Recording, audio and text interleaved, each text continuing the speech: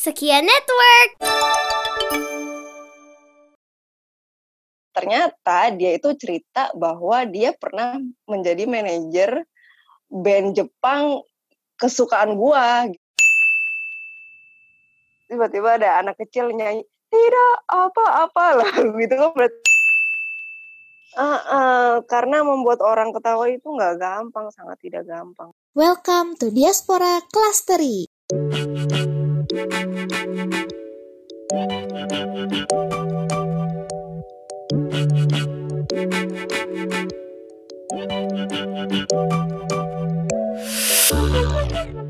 Ya, semuanya balik lagi bersama dengan gue Daniel Pratama dalam podcast Diaspora Clustery. Ngomongin macam-macam sih seperti biasa. Ya, gue tidak pandai dalam memberikan opening lah. Jadi masih terbata-bata begini, mohon maaf by the way.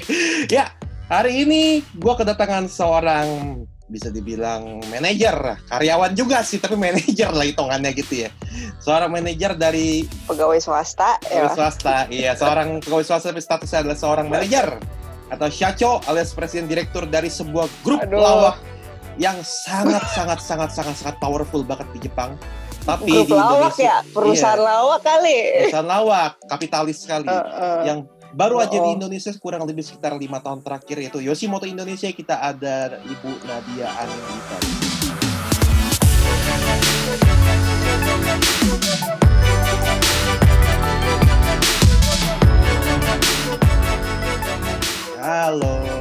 Halo, Ibu ya, udah ya. Ya kan saya berhadapan dengan manajer harus ngomong sopan dong. Oh iya, siap. Iya dong, gitu aja saya.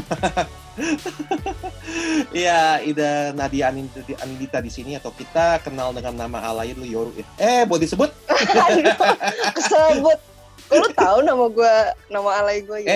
Anda tuh mutual friends-nya banyak ya sama saya, jadi jangan tinggal saya tidak tahu. Ya oke lah pokoknya lah. Ya ada Nadia di sini. Halo Nat, apa kabar?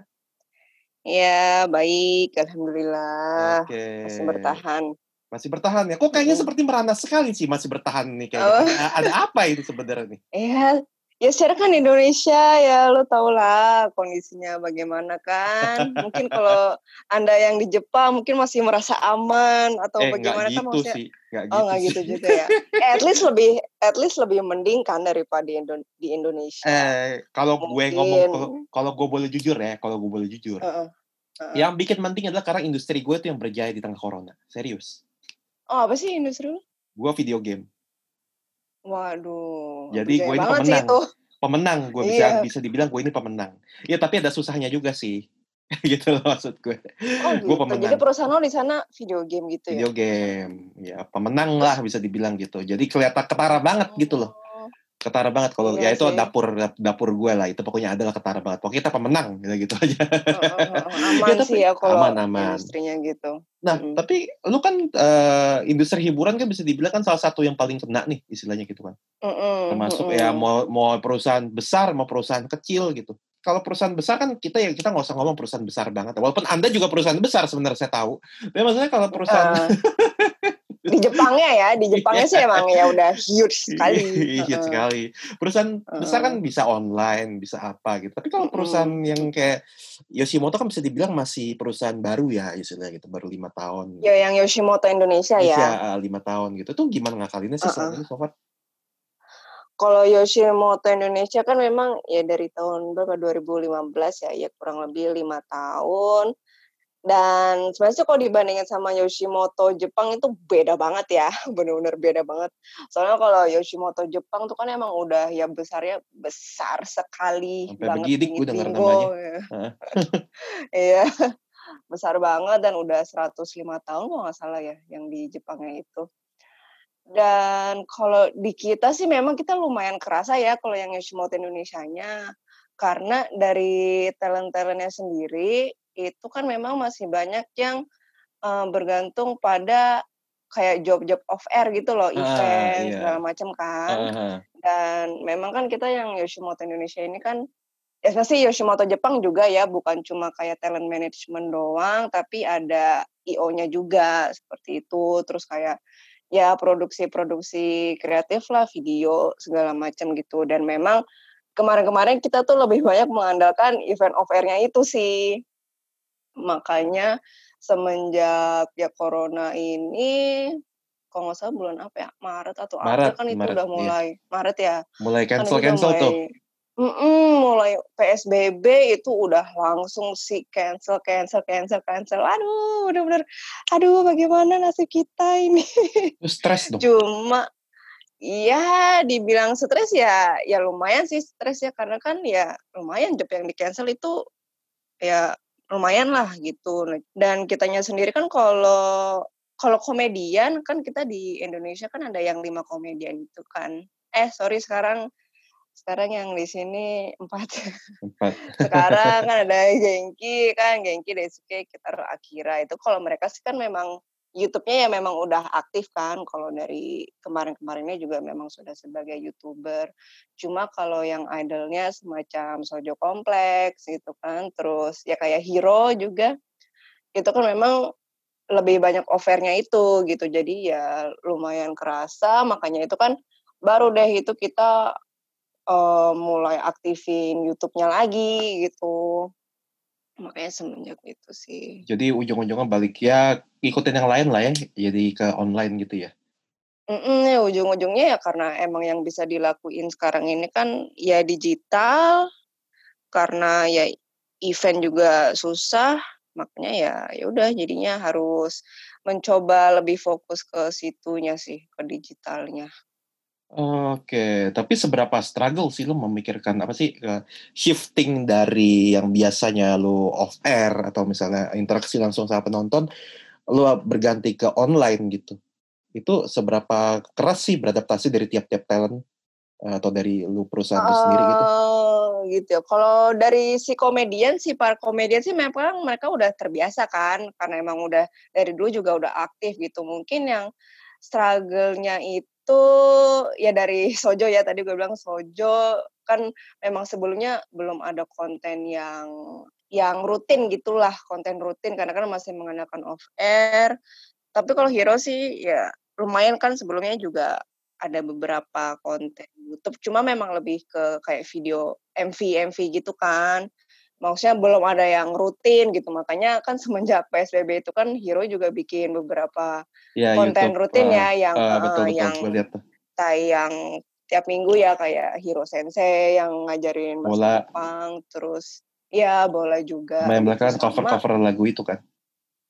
Nah yang paling baru ini Hero cover lagu Indonesia gitu kan. Ya, bagus tuh yang Selamat tuh. Selamat 7-nya bagus ya. Iya bagus ya. Tapi gue senengin yang Januari ya. Januari juga bagus sih. Gitu. Gila. Luar biasa. Itu tulus loh. Maksudnya bukan tulus penyanyi, bukan. Maksudnya gue mengakui itu bagus itu. Mengakui itu bagus gitu ya. Bagus. Ya Hiro san halo. Itu, mungkin dia denger ya. Iya. Ya itu memang ini sih salah satu apa ya? Ya memang kelebihannya Hero di situ ya. Makanya memang cocok lah memang kemampuan dia di situ gitu. Ya, jadi sedikit ngebantu lah. Lagi lah kalau itu. Oh yang ngomongin Sojo Kompleks, gue sebelumnya turut berbela-sungkawa ya atas meninggalnya. Aduh, maaf banget, siapa sih namanya sih?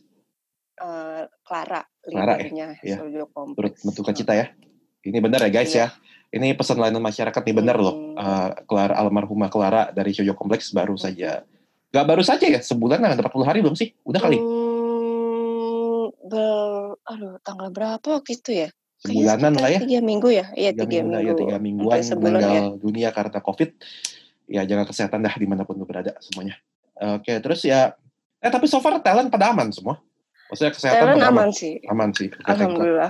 Udah gue cekin semua. Iyalah, tugas Saco lah harus dong. Iya, harus. Nah, ngomongin soal sebagai Saco, awalnya sih sebenarnya gue bercanda sih, tapi beneran lu Saco, alias presiden direktur. Iya, bisa dibilang gitu sih. Sebagai ini penanggung jawab lah ya, gitu. Iya, penanggung jawab lah keseluruhan. Nah, pertanyaan gue simpel, kok bisa gitu loh? Awalnya gimana tuh?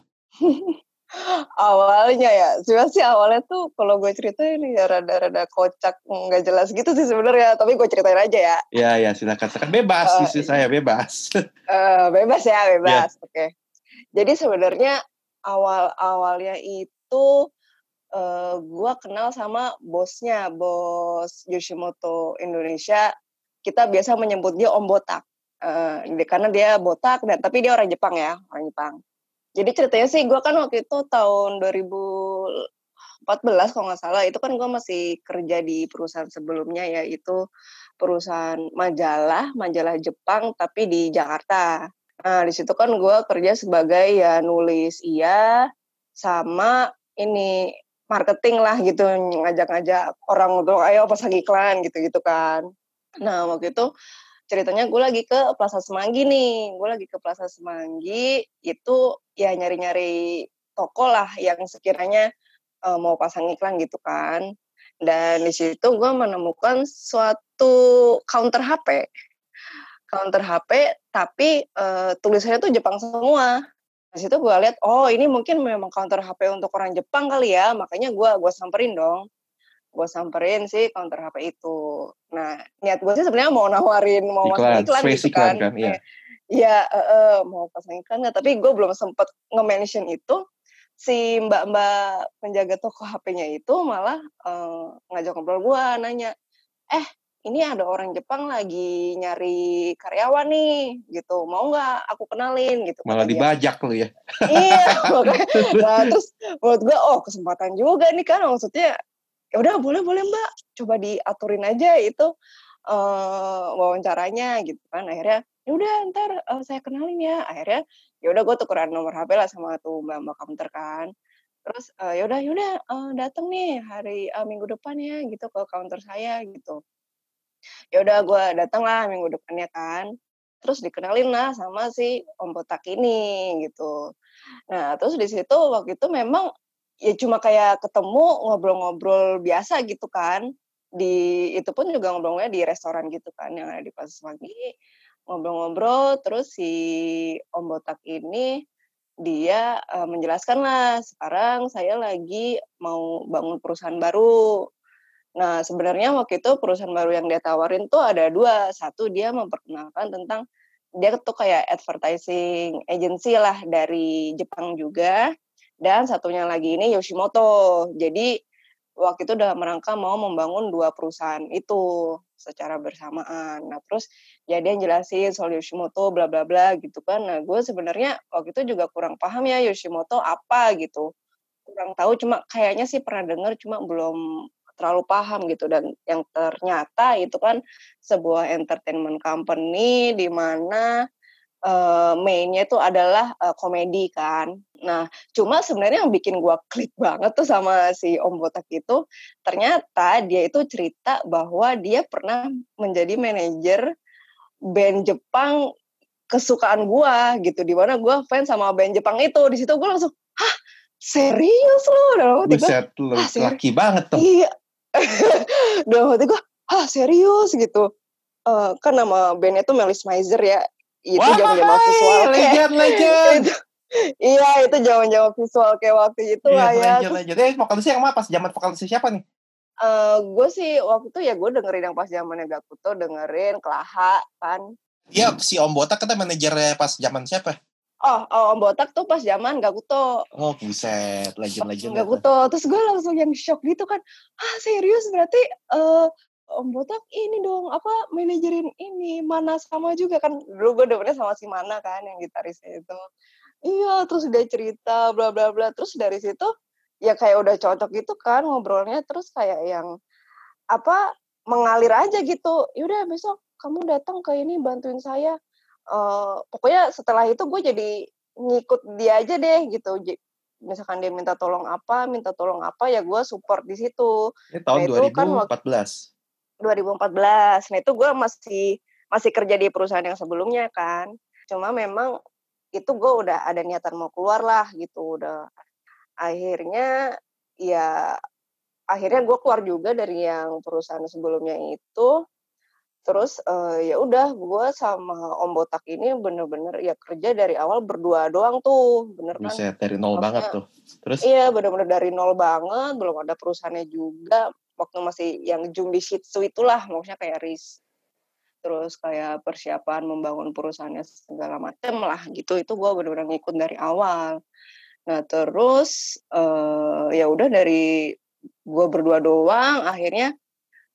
Tapi waktu itu tuh masih megang 2 perusahaan tuh, yang advertising agency sama si Yoshimoto. Tapi gue sebenarnya seishikinya itu, maksudnya formalnya itu di yang advertising agency. Oke. Ini masih Perusahaan sampingan satu ya? lagi.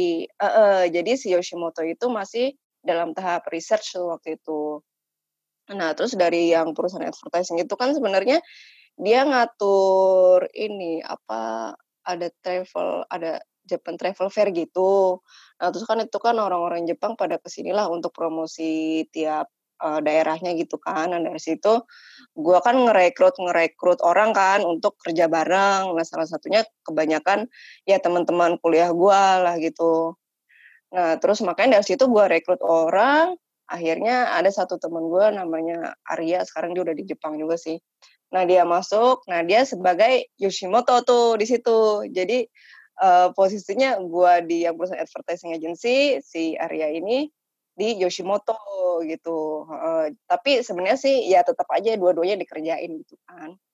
Nah, terus akhirnya ya udah berjalan itu kita sekitar setahunan itu ngerjain 2 perusahaan itu.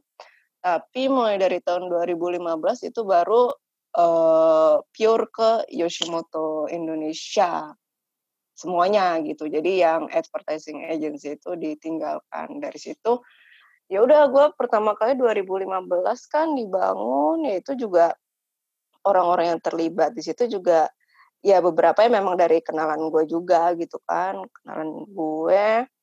Terus akhirnya coba ke ini kan tahun 2015 tuh ada Kyoto International Film Festival kalau nggak salah Oh waktu iya, itu. tahu tuh gue.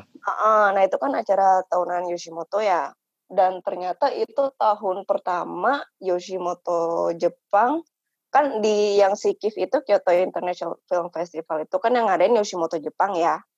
Nah itu tahun pertama mereka mengundang Yoshimoto dari negara lain. Negara lain kan, negara Sakti Sesian kan? Iya, karena kan internasional kan. Jadi waktu itu mengundang media dari Indonesia waktu itu. Nah, akhirnya kita sebagai dari Yoshimoto Indonesia ya membantu untuk mengundang media Indonesia itu ke Jepang untuk liputan segala macam gitu.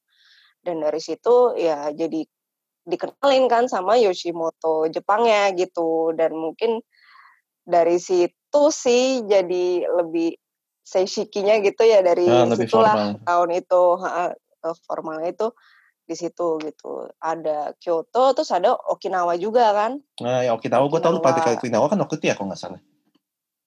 Yang tahun kemarin Okinawa, Kyoto juga sih. Pokoknya kan tiap tahunnya ada 2 acara rutin itu, Okinawa sama Kyoto gitu. Nah terus waktu itu pas Okinawa International Movie Festival tahun 2015 kalau nggak salah, itu pertama kali juga gue ketemu sama anak-anak komedian yang di sini.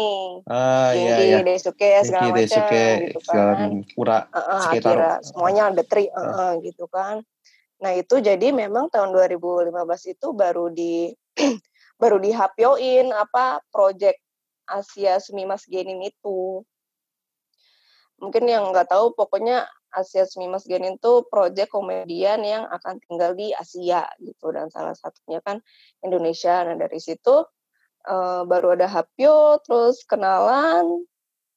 Oh ternyata ini, nah di situ sih gue juga masih rada ragu ya, apa benar gitu bakalan ke Indonesia, kan masih waktu itu kan masih meraba-raba kan waktu itu kan cerita iya fase-fasenya. masih meraba-raba gitu, tapi ternyata ya bener aja tahun 2000. Tunggu, gue rada lupa, tahun 2016 awal kalau nggak salah mereka kesininya deh, April 2016 mereka baru kesini. Ya udah dari situ sih gue ingetnya pertama kali ketemu mereka itu di Nikisai 2015 juga tuh. Oh berarti kalau gitu 2015 awal berarti mereka kesini. Iya kayaknya gitu ya. Gue rada lupa. Pokoknya gue ketemu di situ lah, waktu itu ada si Keitaro, ada si Daisuke, si Akira, sama satu lagi yang keluar itu tuh kan nggak kalau boleh disebutkan namanya ya. Iya. Yang paling besar sendiri. Iya, paling besar sendiri yang begitu keluar dan langsung dapat Tamara Blazinski, gitu gue ngeliat. Emang ya, gue nggak tahu. Ada Tamara, lu lihat sama Tamara Blazinski, lihatnya aja. Ngapain dia? Ya syuting yang ini, yang makanan. Ada kok, dia masih Tamara. Oh yang di ini, apa acara Trans itu bukan? Iya, acara di TV itu, ya acara makan. Sama Tamara Blesinski lu gila, gue pikir lu gila. Ini siapa ini orang Jepang sama Tamara Blesinski? Kita apa sih zaman keras gas panjang zaman orang Indonesia loh. Gitu. Iya ya, Tamara mah dulu tahun 90-an itu boomingnya Iya, tapi boomingnya. Tapi ya tetap aja anak gitu sekarang. loh. Kayak lu kalau Iya. kayak lu ke Jepang gitu ya. Kalau lu ke Jepang nih, ya siapa nih gua nih katakanlah ya. Gue mah udah di Jepang, maksud gue kayak gue nih. Misalnya antah berantah gitu nih. Tiba-tiba diajak syutingnya sama si ini siapa sih Miho Nakayama atau si Uchida Yuki gitu loh ya kayak gitu. Modelannya kayak begitu. Iya. Aduh, tapi gue kurang paham itu siapa ya, Pak. Ya, itu zaman-zaman itulah, zaman-zaman Gue ada zaman dulu mah gue cuma taunya Yumi Hamasaki. Gue mah lebih ke musik-musiknya kalau musik zaman ya. dulu tapi Ya begitulah ya. Nah, terus gini, Asia Sumimasu Geinin yang kalau misalnya diterjemahkan secara harafiah adalah talent yang hidup di Asia. Itu proyeknya kan dia melebarkan sayap ya istilahnya untuk ke beberapa negara di Asia gitu. Kenapa ke Indonesia dan kenapa ada proyek itu? karena kan tahun-tahun 2015 itu kan emang si Yoshimoto-nya itu kan bersama-sama MCIP sih disebutnya ya. Jadi dia tuh kayak perusahaan alliance gitu. Jadi gabungan dari beberapa perusahaan besar Jepang. Jadi si MCIP itu memang baru tahun itu sih mereka mau expand ke negara Asia juga. Dan kenapa Indonesia ya pastinya kan karena orangnya banyak kan, penduduknya banyak dan usia produktifnya juga banyak. Mereka pikirnya pokoknya perusahaan Jepang di waktu-waktu itu tuh pada memandang Indonesia seperti itu. Jadi wah ini marketnya besar nih, mungkin kesempatannya bisa banyak di Indonesia, makanya expand ke Indonesia juga Memang sih. ya. Memang Indonesia itu potensial ya, nggak heran orang pada demen ke sini. Iya, Emang iya. semua itu bisa tumbuh di situ kok, tidak jargon belaka, itu benar itu. Iya. Benar itu. Buktinya sih komedian ini pada udah sukses sekarang. Nah, Beberapa. ngomongin soal komedian nih, ya ini yang selalu pengen gue tanyakan gitu. Yang selalu pengen gue tanyakan karena kan lu udah bilang sukses kan. Ini lu yang ngomong lu ya, bukannya apa. Ya, kita anggap itu tuh, ya oke lah, validasi dan doa lah istilah gitu kan. Amin. Seberapa merananya sih emang dulu? Dulu merana setelah ke Indonesia gitu, seberapa Iya, merananya gitu. seberapa merananya sih lu dari nol gitu loh. Ya merana banget sih jujur dulu tuh. Karena gimana ya, sebenarnya ini sih udah jadi rahasia umum ya. Sebenarnya kan Yoshimoto itu terkenal pelit di Jepangnya juga. Iya, gitu. Iya, gue dengar Jadi si Yoshimoto terkenal pelit dan kejam lah sama komediannya sendiri gitu. Jadi gimana ya? Gue bingung mau bilangnya. Sebenarnya mungkin si komedian ini dulu waktu kesini rada-rada dibilang ditipu, nggak juga sih. Mungkin ya Yoshimoto mungkin bilang ke mereka, pokoknya kalian kalau kesini hidupnya bakal enak lah, karena di sana apa-apa murah gitu kan. Dibilangnya gitu. Terus ya pokoknya ya gue nggak tahu mereka dijanjiin apa gitu, gue nggak tahu. Cuma mungkin pas udah kesini tuh mereka memang kaget bahwa oke, mungkin memang bahan-bahannya segala sandang pangannya memang lebih murah. Cuma mereka memang digaji dengan sama kayak orang Indonesia gitu loh. digaji rupiah. Iya, itu rupiah sudah pasti. Ya maksudnya digaji standar dengan value of money-nya rupiah kan? Iya, rupiah. Maksudnya Dan digaji orang Indonesia selevel sama orang Indonesia kan? iya. Mungkin di situ yang bikin kagetnya di situ sih. Karena memang ya you know lah jauh lah kan. Jauh lah. Maksudnya Banget loh, 5 kali lipat men. iya makanya kan. Maksudnya apalagi ditambah dengan kondisi kalau di Jepang kan mereka kan bisa baito segala macam kan. Maksudnya bisa dapat tambahan kan. Nah cuma kalau di sini kan ya yang namanya kendala visa, lu kan nggak bisa main Heeh. kerja di tempat orang seenaknya, Heeh. apalagi WNA kan Iya, gitu. betul. Heeh, jadi di situ ya bener-bener sangat kesulitan sekali sih di awalnya, karena ya duit juga mepet, terus ya nggak bisa cari tambahan lain juga gitu Ya, gue kan. ngerasa banget sih itu. Pasti sih. Di Jepang Dan pun begitu pasti. dan kendala bahasa juga kan, kalau Heeh. awal-awal kan sama sekali nggak Pasti. bisa tuh, makanya Heeh. memang ya kasihan sih dulu, makanya. Tapi sebenarnya ini udah tahu sih, maksudnya akhirnya juga jujur kan ke pihak Jepang juga, karena sumpah ini komedian lo tuh kasihan banget tau di sini, pada ngeluh nggak ada duit mulu ke gue gitu kan.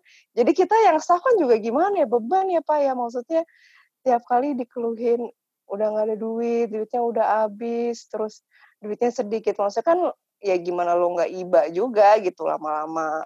Ya susah sih, susahnya begitu. Tapi dari situ ya kebuka jalannya untuk kayak mulai ke TV gitu kan. Iya. Awal-awal banget itu kan Itu di kita ini kasih ikut. Suca ya? Suca mah akhir-akhir. Bukan. Apa sih dulu? Kita awal banget tuh net TV acara Ini Go apa sih? Show. Go Show. Habis itu baru Itu yang sama. acara kayak Gue apa? tahu nih, ada lu juga kan ya?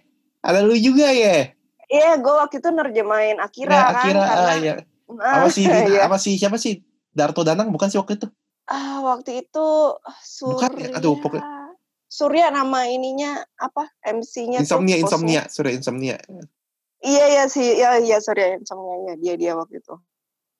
Iya Oh waktu itu. iya, gue pernah lihat tuh, soalnya dikasih tahu sama bos gue dulu, katanya ada Yoshimoto di TV. Gue bilang, oh ini gue pernah lihat ini, iya dulu waktu bos gue kan lu pada juga kok. Oh gitu. Iya, waktu itu pertama kali banget itu. Nah, dari situ kan si The Tree nampilin yang tidak apa-apanya tuh. Wah, dari situ langsung booming, langsung booming dari situ. Udah dipanggil di Indosiar, di Suca, terus di yang lain-lain lagi gitu. Jadi ya alhamdulillah ada jalannya sih waktu itu. Oke, lumayan, luar biasa sih itu sih, cukup inspiratif lah. Jadi biar kata lu dapat nama besar, dapat privilege berupa nama besar ya, nggak berarti serta-merta lu benar juga gitu, masa benar dalam artian jalannya mulus juga gitu loh, iya nggak sih? Ya maksudnya apa ya, kalau di Indonesia kan siapa gitu yang tahu Yoshimoto kan? Ajinomoto Di tahu orang. Jepangnya, di Jepangnya memang besar, cuma di sini ya lu siapa? Gitu. Enggak, gini. Ini gue sekalian mau ini juga ya, menurut dengan fakta lu tadi lu beberkan tentang keadaan di sini gitu ya. Buat teman-teman nih yang dengerin nih, terutama itu yang bikin akun Twitter segala macam di Twitter nih ya. Nih ya, yang lu bilang gaji di Jepang 20 JT. Anda tahu tidak 20 JT itu sama dengan gaji UMR di Jakarta, sama juga value of money-nya gitu loh. Merana juga di situ jatuhnya. Oke, gue ngerti banget tuh begitu akhirnya lu bilang 20 juta turun ke 5 juta. Ya maksud gue ya memang kalau misalnya lu hitungan gaji standar 20 juta pasti murah. Cuma kan ya begitu. So kan ya gaya hidupnya ya beda ya sama, kan. selevel. Gitu. Oke, terbeso tadi tuh. Nah, berikutnya nih, kan tadi lu bilang kata ada turning point-nya adalah tidak apa-apa. Kalau mungkin bagi yang teman-teman yang ingat, tidak apa-apa pun juga udah nggak terlalu baru juga, masih cukup lama juga ya. 5 tahun ya. Ini emang udah lama ya, bisa dibilang itu awal-awal mereka datang ke sini. Tidak apa-apa. Ada Keitaro, ada Daisuke sama Kenta waktu itu bertiga. Ya, nah, bertiga itu tidak apa-apa, The Three waktu itu ya. Itu tahun 2015 dan itu cukup booming sih di lingkungan, terutama di circle-circle expat Jepang di Indonesia, di Jakarta lebih tepatnya, itu cukup booming waktu itu di perusahaan gue juga. Pada bos gue nunjukin waktu itu pas gue kerja di Jakarta. Dan itu cukup, maksudnya udah mulai banyak job bermunculan juga ya gitu ya. Nah, iya, soalnya kan karena udah masuk TV juga kan, dan memang mungkin lebih boomingnya ya di kalangan yang orang Indonesia biasa. Nah, itu bukan booming di kalangan orang Indonesia biasa gitu. Pertanyaan gue satu tuh, lu dari sebagai orang dalam itu se-booming apa sih? Plus itu booming dari mananya gitu kalau menurut lu? Maksudnya apa yang ngebuat itu booming gitu? Apa yang menurut lu itu ngebuat itu booming? Apa hanya karena lo orang Jepang tiba-tiba kok bisa nyanyi bahasa Indonesia, making fun gitu kan, mocking gitu kan, kayak gitu segala macam, atau memang ya karena buat bahkan isteru aja gitu maksud gue gitu loh. Ya bahkan isteru itu maksudnya membodohi ya, gitu maksud gue. Iya, membodohi keadaan di Indonesia gitu Iya ya. gitu. Itu menurut lo se-booming apa dan dari mananya menurut lo gitu loh? Menurut gue sih pertama dari kalau di Jepang kan disebutnya itu rizumuneta kan ya, maksudnya lu komedi pakai lagu gitu kan. Dan menurut gue pertama kalau soal tidak apa-apa ini dari musiknya mungkin itu bisa menjadi salah satu faktor dia booming juga. Musik sama ya netanya itu sendiri sih isinya, maksudnya Tidak apa-apa, tidak apa-apa. Terus dari tidak apa-apa gitunya. Kan kalau di Indonesia tuh menurut gue kayaknya jarang ada orang komedi pakai lagu semacam itu gitu loh. Semacam si Rizu Moneta itu kan maksudnya kalau parodi kayaknya sih banyak. jarang. Kalau parodi banyak. Iya kalau lagu terus lo ganti liriknya segala macam itu mungkin ada ya, maksudnya ada di sini. P-Project Cuma dulu legendnya. Terus ya gitu. Terus cuma kalau misalkan komedi, menyampaikan komedi tapi melalui lagu sambil nyanyi tapi itu original, itu menurut gue sih memang jarang sih. Maksudnya mungkin belum ada waktu itu gitu loh.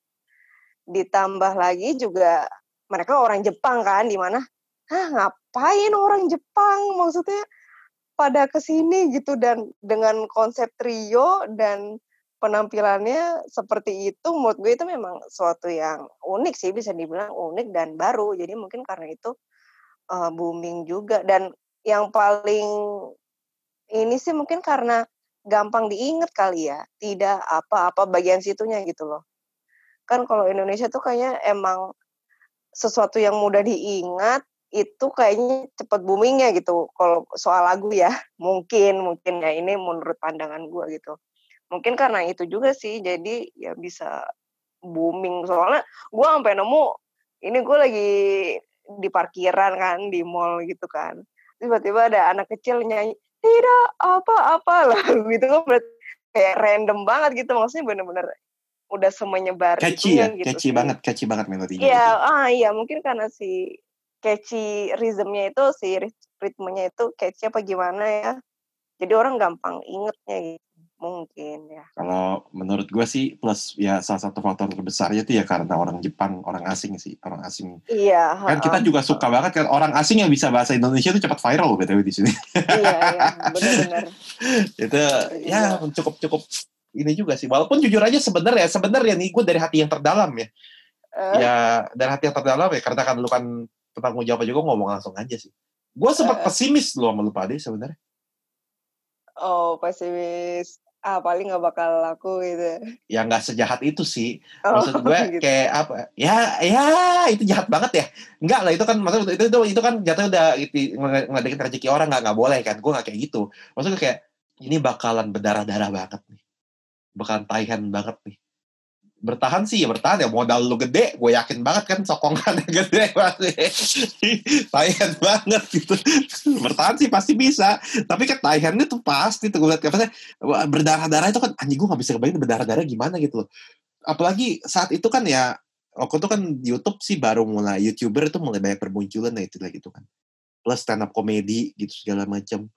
Apalagi kultur Indonesia waktu itu kan komedinya lagi benar-benar yang tajam-tajam lah istilahnya. Kan komedi-komedi macam gitu kan lagi disorot waktu itu. Sampai sekarang pun juga bukan disorot, di apa sih, di bakanisteru gitu loh, bukan di apa sih, dianggapnya nggak cerdas, diledekin gitu loh. Dianggap nggak cerdas, dianggap kayak humor-humor rendahan, receh gitu istilahnya. Itu taihan banget tuh pasti. Tapi lu bisa melewati itu semua, salut gua. Iya, dan mungkin suatu keunggulan dari orang asing juga kan, mereka bisa jadi ini sosok yang kalau misalkan diundang kemana dibego-begoin, maksudnya karena nggak ngerti bahasa Indonesia justru malah bisa jadiin objek inilah, objek bulian. I have to tell you this sih, tapi ya memang itu kan semua dimanapun terjadi begitu sih, objek bulian gitu. Ya tapi gimana pun juga yang penting halal lah ya. Iyalah. Nah berikutnya ini kan ya komedi kan masih jalan nah sekarang kayak YouTube ya. Daisuke ada YouTube sendiri, Daisuke diladekin botak-botak ya, gue tahu, gue lihat. Genki masih juga kalau gue lihat sih.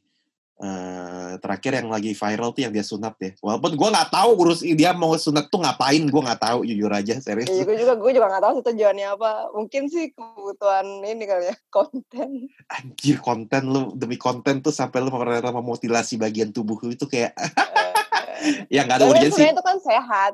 Sehat, cuma maksudnya nggak ada urgensinya juga buat lo gitu loh istilahnya gitu kan. Iya sih. Buat konten. Terus Bener-bener. Akira baru nikah ya kan. Terus nah itu kan 3 plus hero itu Jepang ya, gue rasa Mas Hiro kan udah veteran lah gitu kan. Iya, kalau hero udah inilah musisi lah dia jatuhnya kan, bukan iya. komedian. Nah ini kan komedian ini kan berempat ini kan pasti kan selain Taihen dalam mencari job, itu lu juga pasti Taihen ngurusin mereka dong, iya nggak sih? Ya kan Taihen ngurusin mereka misalnya kayak dalam artian memposisikan diri mereka, gimana sih cara ngemasukin mereka itu ke dalam peta humor atau peta hiburan Indonesia gitu istilahnya. Itu kan sulit banget itu. Nah, lu apa sih, ada nggak sih kesulitan atau cerita-cerita unik saat lu memanage talent orang asing untuk lu masukkan ke dunia hiburan Indonesia gitu? Sebenarnya sih Karena biasa kan lu dimanajerin orang asing, sekarang lu memanajeri orang asing gitu. Biasa ini kan unik gitu. Paling soalnya kan ini 3 grup kan jatuhnya ya, komedi ini 3 grup dan itu kan beda-beda apa genrenya ya.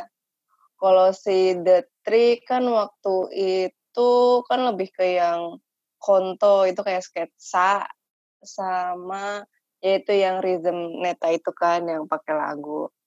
Sebenarnya sih lebih sering-sering ini aja ya, dari merekanya juga sering nanya budaya Indonesianya gimana, yang lucu di Indonesia itu seperti apa, dan biasanya pasti sih kalau lagi bikin materi ya juga sambil konsultasi lah sama yang staff Indonesianya. Ya paling sering-sering diajarin ini sih bahasa Indonesia yang lagi sering dipakai atau kayak giagu-giagu dari Indonesia gitu, kayak misalkan dulu waktu awal banget tuh Gengki, gue inget ngajarin ini yang Syahrini yang maju mundur cantik, terus sama pokoknya jargon-jargonnya si bingits bingo itu ya. Kalau itu mah bingo kan itu original dia tuh, itu original dia. Cuma kan waktu itu pas awal-awal banget sini kan itu mereka pertama kali tampil offer itu di Ion Mall waktu itu. Jadi ceritanya baru opening Ion Mall Ya, gitu, gimana ada mereka juga harus. Waktu itu. Ada gue juga. Oh, di situ juga ya. Ada di situ juga, Mbak. Iya, lo lihat lah maksudnya. Iya. Kan maksudnya ya emang harus cari materi kan, maksudnya untuk mempertontonkan ke orang Indonesia. Jadinya sebenarnya sih banyak ngobrol aja sih, sebenarnya banyak bertukar pikiran aja kalau untuk perihal komedinya ya, maksudnya untuk materi komedi segala macam gitu. Sebenarnya sih nggak lalu ada, ya palingnya cuma bahasa itu aja sih, bahasa sama poin lucunya di mana gitu. Cuma kan sebenarnya kita juga staff juga bukan komedian ya Pak. jadi sebenarnya ya kita paling ngasih advice-nya yang lucu di mata orang awam aja sih, orang umum Indonesia aja gitu. Gitu sih ya kalau untuk komedinya ya. Satu lagi kan itu kan lu tadi bilang kan lu bukan, bisa dibilang staff lu itu tidak ada yang background-nya komedian itu kan. Itu nggak ada background komedian dan lu jadi konsultan juga kan, maksudnya konsultan dari segi bahasa. Ini kan orang asing berkomedi di Indonesia yang budaya sangat berbeda. Lu pernah nggak sih ada rasa takut atau gini rasa takut atau rasa kekhawatiran kalau yang sebenarnya mereka tertawakan itu adalah karena mereka orang asing yang terlihat bodoh, bukan karena materi mereka? Tapi gimana ya, gue dibilang itu kekhawatiran atau bisa jadi keunggulan gitu Pak. Atau bahkan lu ngerasa gak sih gitu? Karena sampai waktu itu ada orang komedian Indonesia bilang, enak ya kalau jadi orang asing, tinggal salah ngomong hai aja orang pada ketawa terus laku, sampai sempet digituin gitu.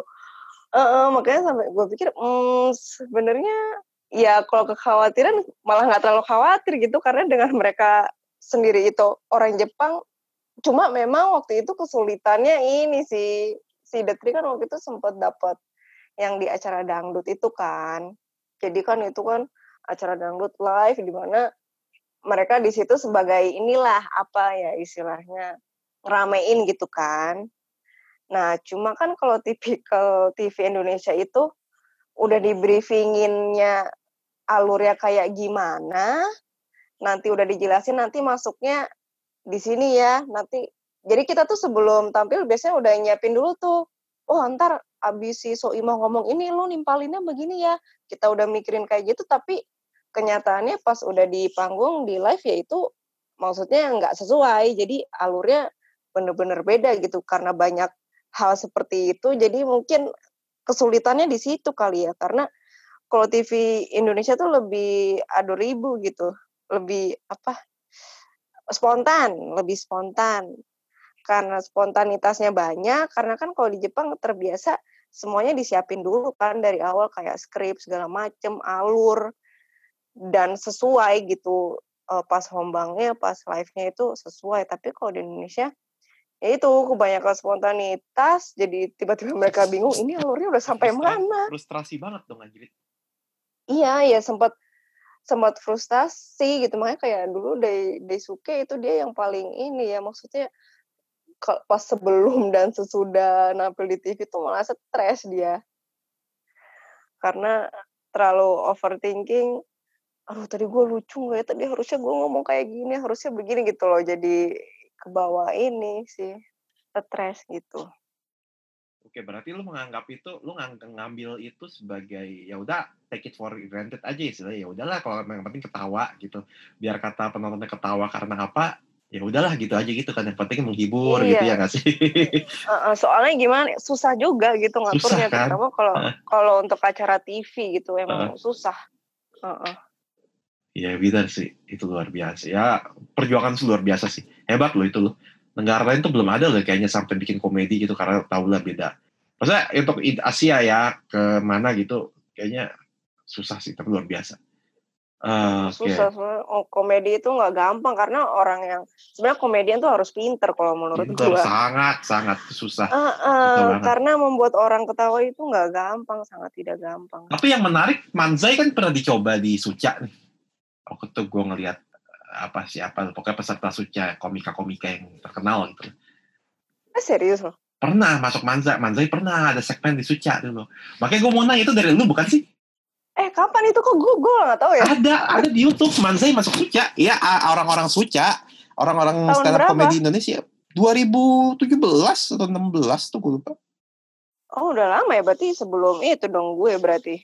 Enggak, 2000 baru enggak sampai pokoknya lu pada udah ada lah.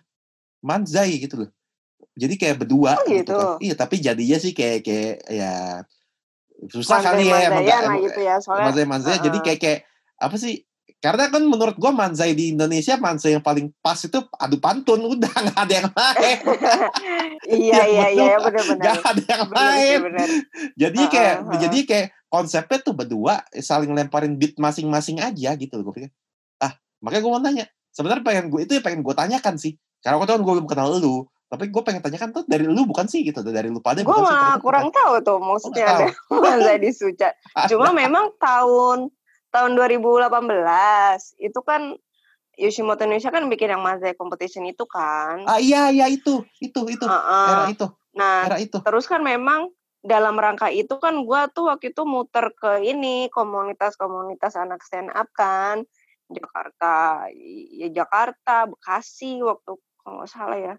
Pokoknya itu gue muter dan memang kita mempertontonkan Manzai di situ, ngasih tahu Manzai itu begini gitu. Ayo ikut Manzai competition gitu, dan beberapa memang yang ikut Manzai competition-nya itu ada anak Suca juga. Beberapa tuh ada anak Suca. Kayaknya pas era itu udah 2018 deh. Gue udah di sini kok. Mungkin karena itu kali ya, mungkin gue malah kurang tahu. Ada, ntar gue kasih lihat deh. Ada si Arya Novrian waktu gue lihat deh. Nah, ngomongin Yoshimoto sama stand up komedi Indonesia gitu kan. Yoshimoto tertarik nggak sih bikin kayak semacam kayak ngikutin acara apa sih maksud gue kayak ya format-format komedi di Indonesia gitu loh. Kayak bikin stand up komedi gitu. Tertarik gak sih? Sebenarnya tertarik banget. Gue kan memang karena kan Yoshimoto itu kan ya perusahaan komedi ya, jadi gue juga pengennya Yoshimoto Indonesia memperkenalkan gaya-gaya komedi baru gitu ke Indonesia, tapi yang udah ada di Jepang ya maksudnya. Cuma memang sebenarnya sih gue masih struggling juga ke soal manzanya ini sih, maksudnya menyebarkan manzai itu gitu. Kayak kemarin yang pas di acara Ion Mall itu yang manzai competition, gimana ya, ada itu juara 2 kan, itu lucu, tuh mereka lucu banget gitu.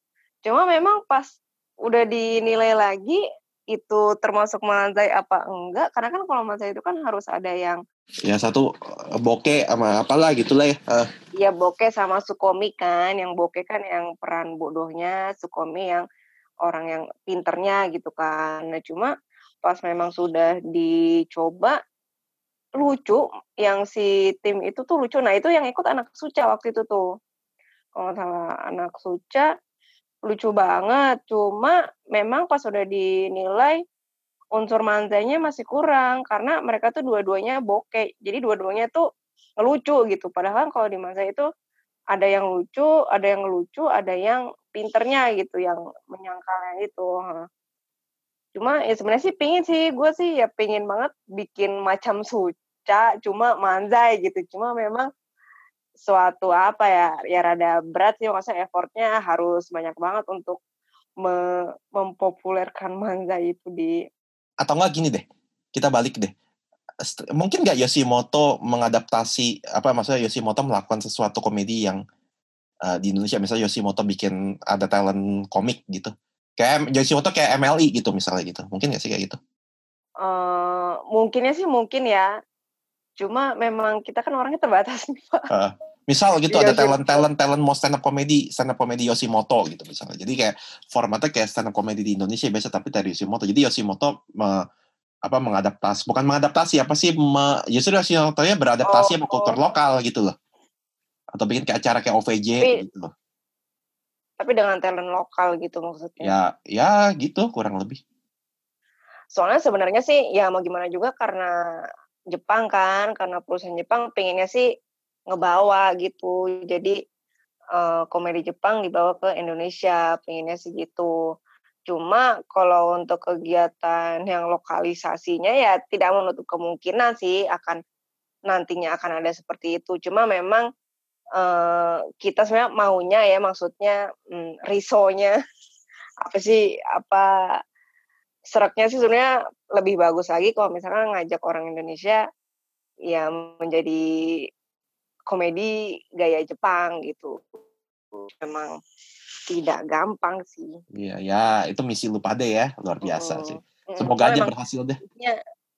Ya sekarang itu memang lagi mau diusahain lagi sih, yang soal lebih fokus ke komedinya. Jujur ya, gue tuh sebenarnya rada-rada kangen sih sama kayak grup lawak gitu. Live show tapi grup lawak. Mungkin kalau di jadul itu kayak maksudnya show tapi formatnya grup lawak gitu, off air gitu. Kayak berempat atau bertiga gitu. Bukan kayak OVJ, kalau OVJ kan kebanyakan kan. Berempat tuh kayak sketsa gitu kalau lihat, tapi off air gitu, kayak lu zaman dulu tuh warkop gitu, kayak warkop lawakan zaman dulu yang di off air gitu di YouTube masih banyak tuh. Itu sebenarnya gue tuh kangen banget kayak gitu, tau gak sih? Iya sih ya. Bukan kayak OVJ ya gitu, maksudnya lu stand up berempat aja gitu. Kalau sekarang apa sih event komedi kan, kalau akhir-akhir ini sebelum corona stand up roasting ya. Tapi roasting terlalu kasar sih buat komedi Jepang juga. Kayaknya kebanyakan yang kayak gitu sekarang ya roasting di ya. Indonesia ya. Ya gara-gara MLI. Iya benar. Oh iya. Kayaknya format komedi yang selain itu kayaknya jarang nggak sih? Sekarang sih trennya nggak tahu, sebelum COVID sih trennya sekarang lagi roasting ya sama. Ini gue nggak tahu ya, gue punya posisi yang tepat untuk ngomonginnya atau enggak, gue nggak tahu. Correct me if I'm wrong. Sekarang sih yang lagi ngetren kayak, karena ini bisa sensitif gitu loh. Sekarang yang lagi ngetren itu dark comedy katanya mereka sih. Dark comedy, maksudnya kayak membahas apa nih? Ya tidak boleh dibahas lah. Menyindir. Ya semua yang tidak boleh dibahas gitu aja. Itu kan sekarang kan lagi, kalau nggak salah kemarin tuh ada tuh acara siapa tuh, gue nggak sebut nama komiknya. Ntar aja off the record kita sebut namanya. Ada pokoknya sampai lu dapat merchandise kalau nggak salah ya. Gue nggak nonton juga karena gue udah di sini. Jadi lu handphone lu itu dikasih case. Jadi lu nggak boleh megang handphone, lu dikasih souvenirnya tuh di handphone lu tuh dikasih case handphone. Jadi handphone tuh dikunci selama pertunjukan. Oh, di mana artinya? Silakan tonton, jangan main HP gitu. Iya, jadi handphone lu dikasih souvenirnya tuh dikasih satu case handphone ya, lu selama pertunjukan handphone lu masukin situ gitu. Lucu juga tuh ya. Bahayanya gitu, gitu.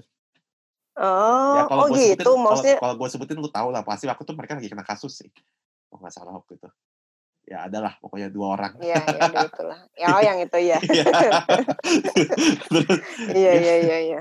Ya pokoknya begitu waktu itu kalau nggak salah terakhir gitu gue dengar begitu sih. Ya korek orang juga.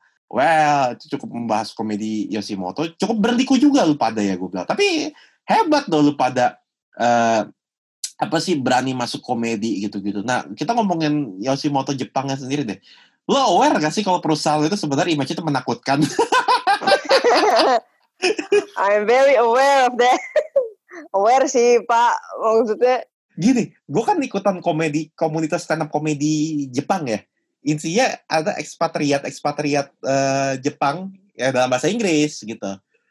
Termasuk salah satu hostnya alias ketuanya itu teman gue namanya Meshida, ada di podcast gue di episode berapa, dan ntar gue kasih lihat.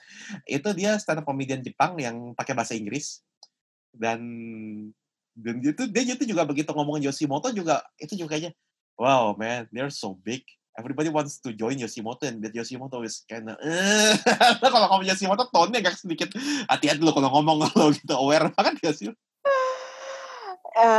ya sebenarnya udah terkenal nggak sih maksudnya dengan image yang seperti itu?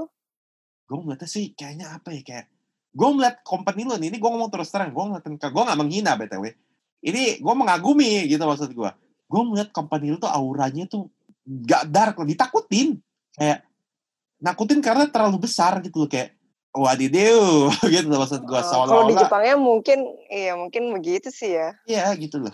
Ini gue ngasih tahu realnya aja karena kayaknya apa ya, anjing nih company ini benar-benar company yang Jepang banget, udah 100 tahun.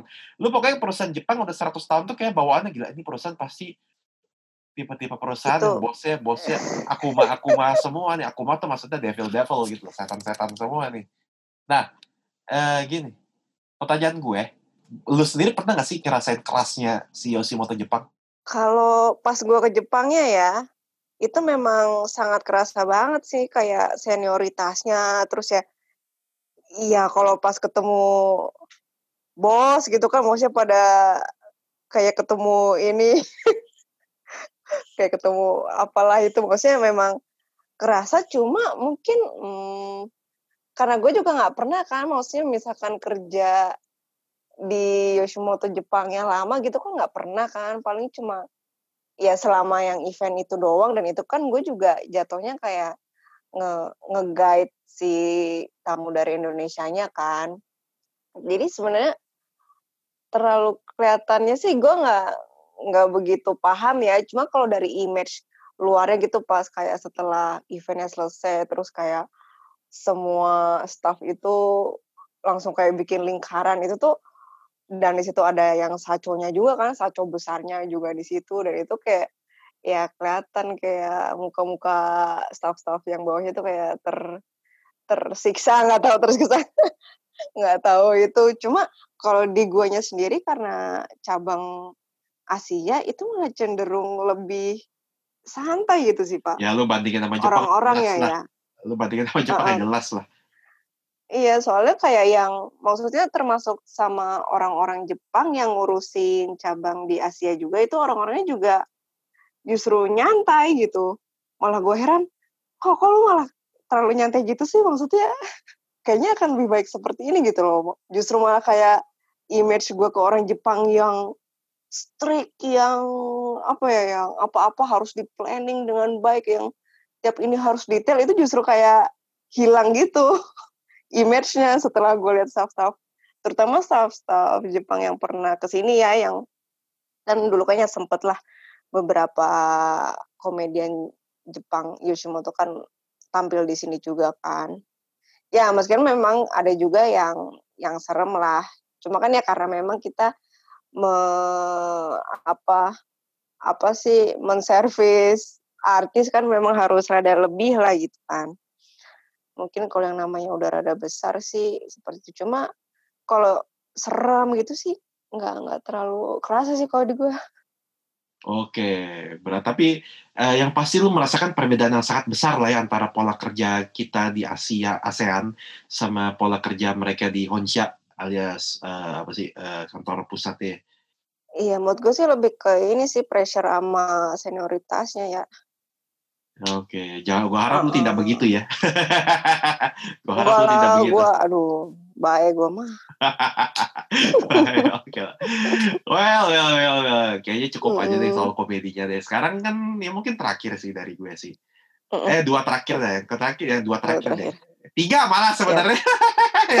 Masih banyak, itu bukan terakhir. Yang pertama, Yoshimoto Indonesia sejak kapan nge-guide idol group?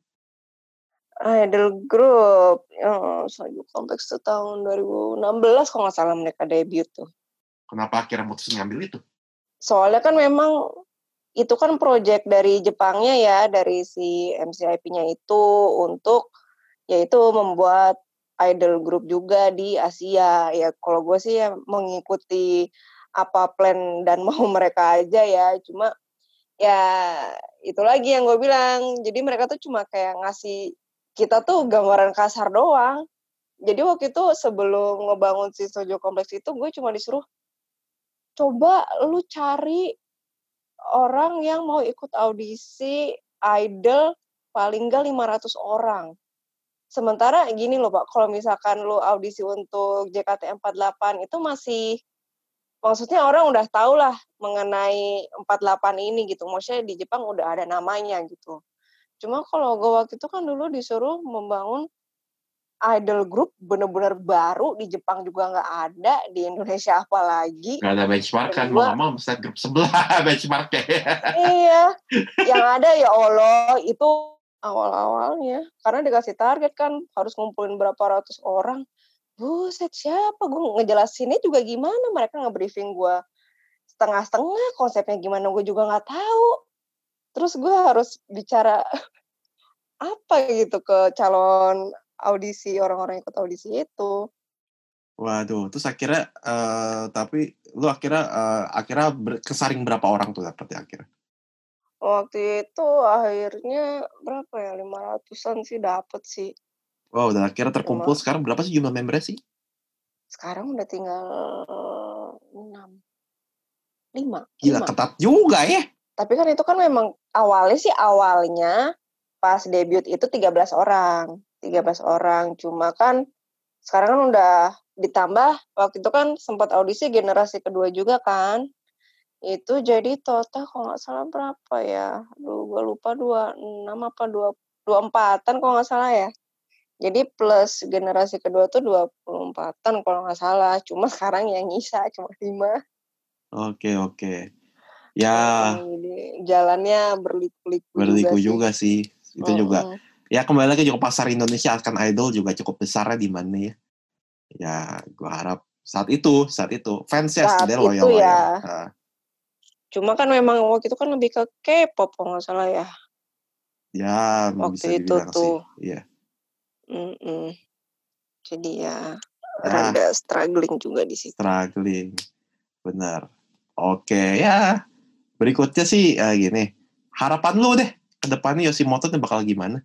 Harapan gue ke depan buat Yoshimoto itu karena memang perusahaan komedi sih, gue berharapnya di Indonesia pun Yoshimoto Indonesia bisa lebih dikenal sebagai perusahaan komedi dari Jepang yang dimana dia bisa memperkenalkan gaya baru komedi lah gitu di Indonesia. Gue sih tujuan goal gue ya pengennya sih seperti itu, dikenal juga sebagai perusahaan ya yang mau manajemenin para komedian nantinya gitu. Soalnya kalau nggak salah di sini juga kayaknya belum ada juga yang perusahaan talent management tapi semuanya komedian gitu kan, kayaknya sih belum ada ya kayaknya. Itu ya pengen menjadi yang seperti itu sih, makanya kedepannya juga ya kalau bisa kayak ada komedian yang lokal juga, kerja sama-sama komedian lokal segala macem, pinginnya sih gitu. Semoga deh, gue doain deh semoga Yoshimoto ntar juga bisa bikin acara TV gitu. Amin ya itu, Acara pingin TV. banget juga sih. Acara TV kayak spontan nih, bikin kayak spontan. Gue nonton tuh langsung. Spontan. Dokiri aja sekalian. Kayak spontan dia itu sama juga, apa bedanya? Iya sama aja. Jangan lah, maksudnya lebih ke gaya Jepang lah pinginnya mah. Kayak spontan si Komeng dulu. Komeng. Jadul banget Baka. Ya gue juga pengen tuh Yoshimoto komedi kolaborasi sama komedi legendaris Indonesia tuh, kayak Bang Komeng itu kan pasti lucu banget. Iya sih, cuma gue bingung ya bahasanya itu maksudnya ngebahas apa gitu ya. Ya Ntar ngomong bisa aja lah. dulu, ngomong Coba. aja dulu. Kan omongan adalah doa. Iya, amin. Oke, terakhir. Lu juga punya YouTube nih sekarang. Ini bukan pertanyaan sih, gue cuma mau ini. Lu punya YouTube juga kan sekarang kan? Silakan Anda promosi dah. Aduh, iya kali. Ayo subscribe juga channel YouTube channel gue. Ya, gue sekarang Oreo dipencet. coba-coba lah. Kenapa? Oreo dipencet. Tombol merah dipencet gitu. Enggak lah, sebenarnya sih gue itu bikin YouTube iseng-iseng sih, dan buat ini latihan edit video sama ya supaya lebih paham aja sih. Ya latihan YouTube. jadi talent lah. Depan bagaimana? Latihan jadi talent. Bosnya turun gunung. Janganlah, nggak bisa, gue nggak bakat. Jangan ngomong begitu. Iya. Lumayan bosnya turun gunung kan, belum ini lumayan loh bosnya turun gunung nanti. Seru jadinya. Yang penting bisa dimonetize dulu. Wah iya benar sih itu. Ya akhirnya si Nadia ini juga punya YouTube. Ya YouTube channel. Mungkin ngebahas hal-hal yang mau keseharian lah ya. Yang nggak jelas. Dan belum diupload aja udah ada haters ya. Oke, nggak apa-apa. Sebenarnya lebih ke make up sih gue. Make up ya, oke. Make up, tapi juga yang lain-lain. Siapa tahu ada yang mau subscribe, bisa di Nadia Ayano. Oke, Nadia Ayano. Oke. Di subscribe ya teman-teman ya. Ingat, buat teman-teman di semua yang mau berkarya ya. Sekarang zaman lagi susah. Selama lu punya handphone, punya laptop, berkarya aja. Karena orang cuma jalan-jalan di walking around aja udah jadi duit sekarang. Serius iya, ada. Betul. Gue aja baru bikin. Tadi gue baru bikin soalnya gue. Gue jalan-jalan di Akihabara gitu, gue walking around aja gitu, gue masukin lumayan tuh. Ada aja yang nonton pasti. Iya, ada. Iya, bener ya sekarang. Kayaknya apa aja di hidup lo tuh udah jadiin aja konten, mana yang booming juga konten aja. Maksudnya ambil aja. Tapi ingat, bertanggung jawablah atas apapun yang lu upload. Gitu. Iya, tentu saja. Oke, ya udah, thank you Nat ya. Semoga Yoshimoto makin besar segala macam deh. Oke, teman-teman, makasih udah ngedengerin sampai habis. Gua dan sampai bertemu di episode berikutnya. Gua Daniel pertama cabut, dan thank you banget buat Nadia. Bye bye semua. Thank you juga.